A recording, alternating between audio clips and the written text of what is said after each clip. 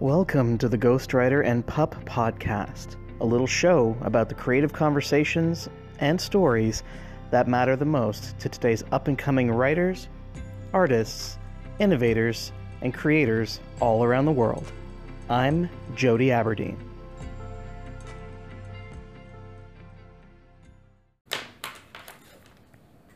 Okay, welcome to episode 7 of the journal series, Tuesday, May 19th, 2020. Just going to rush through this one a bit because there's a lot in here, or maybe there's not, I don't know.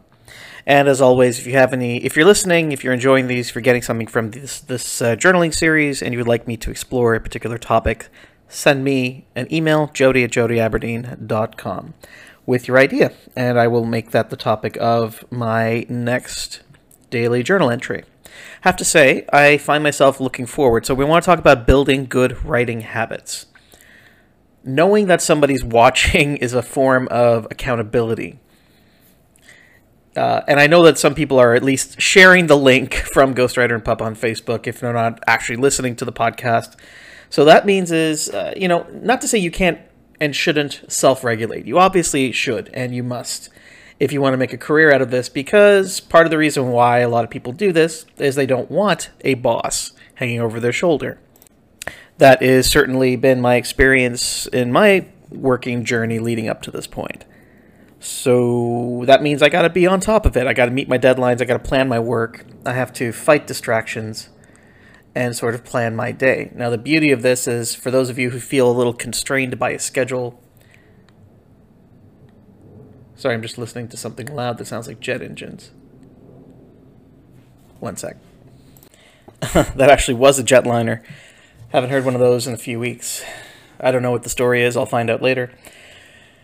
Yeah, if you need accountability, you can plan your day. If a schedule is too constraining for you, you can make sure that your deadlines are weekly rather than daily. And that's what I've done with my clients. It takes a while to write a book chapter, y'all. It doesn't take a day. It can, but if you really want it to be good, you got to give it some room. So I have a weekly deadline to hit, and I've timed it so that I can hit it, basically, to use the phrase. So this daily practice of journaling, though, keeps me on track just a little bit. So that's let's get on with it. Got a few things I want to unpack from this morning's writing. So this is the entry for Tuesday, May 19th, 2020.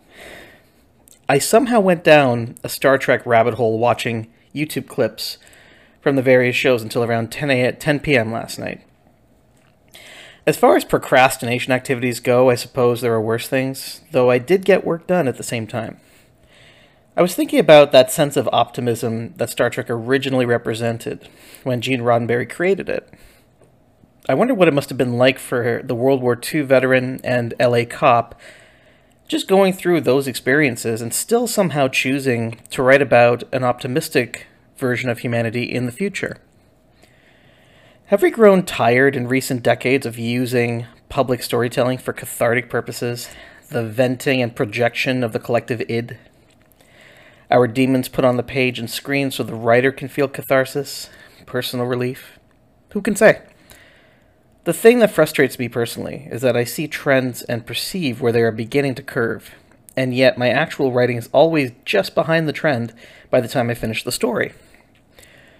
Actually, that's not true. Convergence was ahead of the curve, a love story taking place between two people in parallel universes. And now, 7 years or so later, a multitude of alt-universe stories in the pop culture consciousness exist. Maybe I should promote my books more? I guess I'm doing that right now, as this is going to be read on the podcast. But I hate this part of it, the promotional side. I think I need to date a book marketer. Okay, that's the end of the entry. All right, that last bit. You know what? Guy gets lonely sometimes. No, it was just on my mind. No, but it's interesting, the idea that... So 3 things I want to unpack from this. First, let's talk a bit about Star Trek. So Star Trek has been with me since I was a little kid.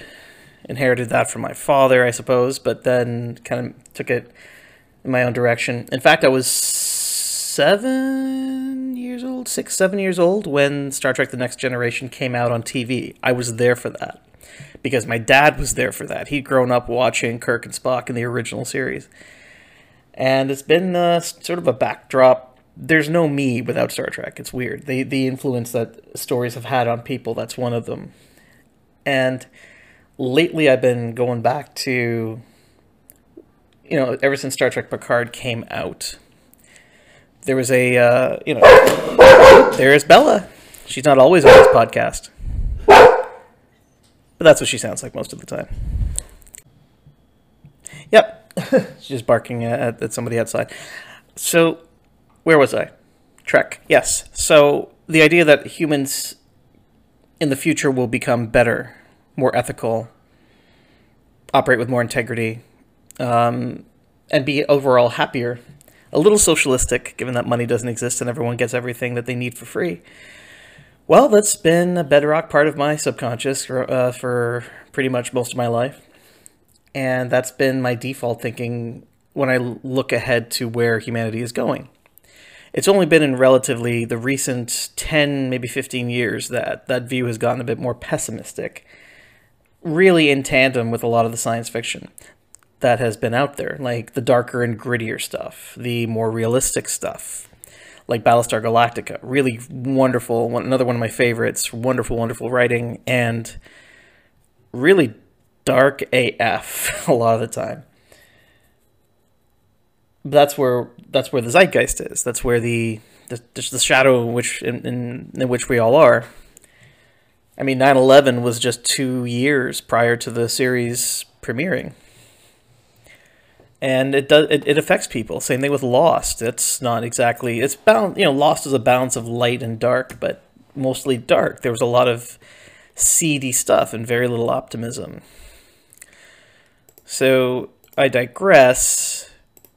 I've been thinking that maybe it's time for Star Trek or for writers to return to a more optimistic view of the future, because as several of the guests I've had on the show with who are in that New Age community, that those beliefs that I follow, I mean, if you think about every future being a possibility and already existing somewhere just further down the line, if you're in the present, you get to pick the future that you want.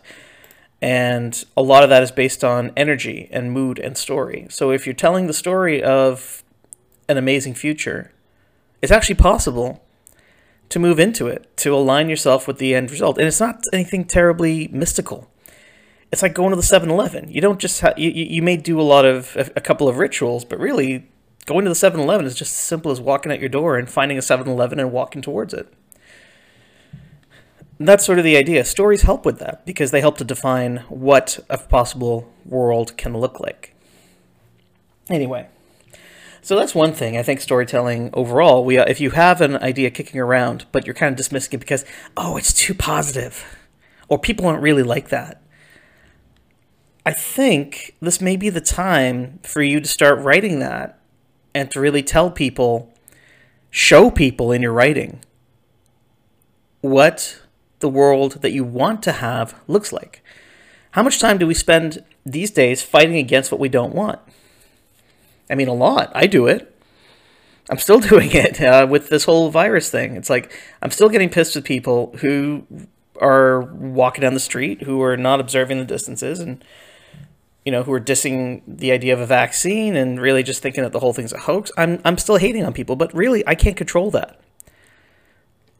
And it's really a poor use of my energy. I'm calling myself out for that, not to kind of give me a bit of inoculation against me doing it later. I really shouldn't. It's a bad habit. But it does happen. I'm just acknowledging the truth. And what I ought to be doing is focusing my attention on what does this world look like where everybody's taking part. So what that looks like for me is wearing a mask. And I've noticed that I was wearing a mask a few weeks ago when there was still a lot of uncertainty and confusion about whether or not you should. And I often was the only one walking down the sidewalk with my dog, and people were giving me the looks. But the fact is, now I just went to the grocery store this morning, and everybody's, most people are wearing masks now.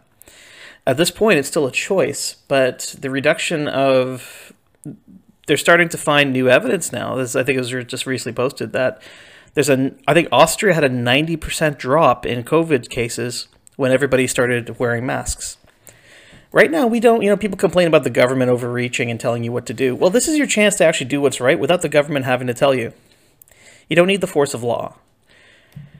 Unless you're just waiting for someone to complain about. Anyway, so, speaking of being ahead of the curve, right? One thing that you might find is that story idea that you've got kicking around, someone's going to get to it before you do. Before you finish it. Someone's going to grab that idea, or rather that idea is going to just give up on you. It's going to go find somebody else who is ready and who does have the follow through. And the story is going to get out there. So, and then, yes, you'll get the story, but it won't be yours. It matters. It matters that if a story idea found you, it's because, and yes, I do believe that the ideas have some type of consciousness. There's a woo-woo component to this for sure. But I think it's not so much that we get ideas, but that ideas get us. And if an idea has gotten you, it's because the idea's picked you to find expression.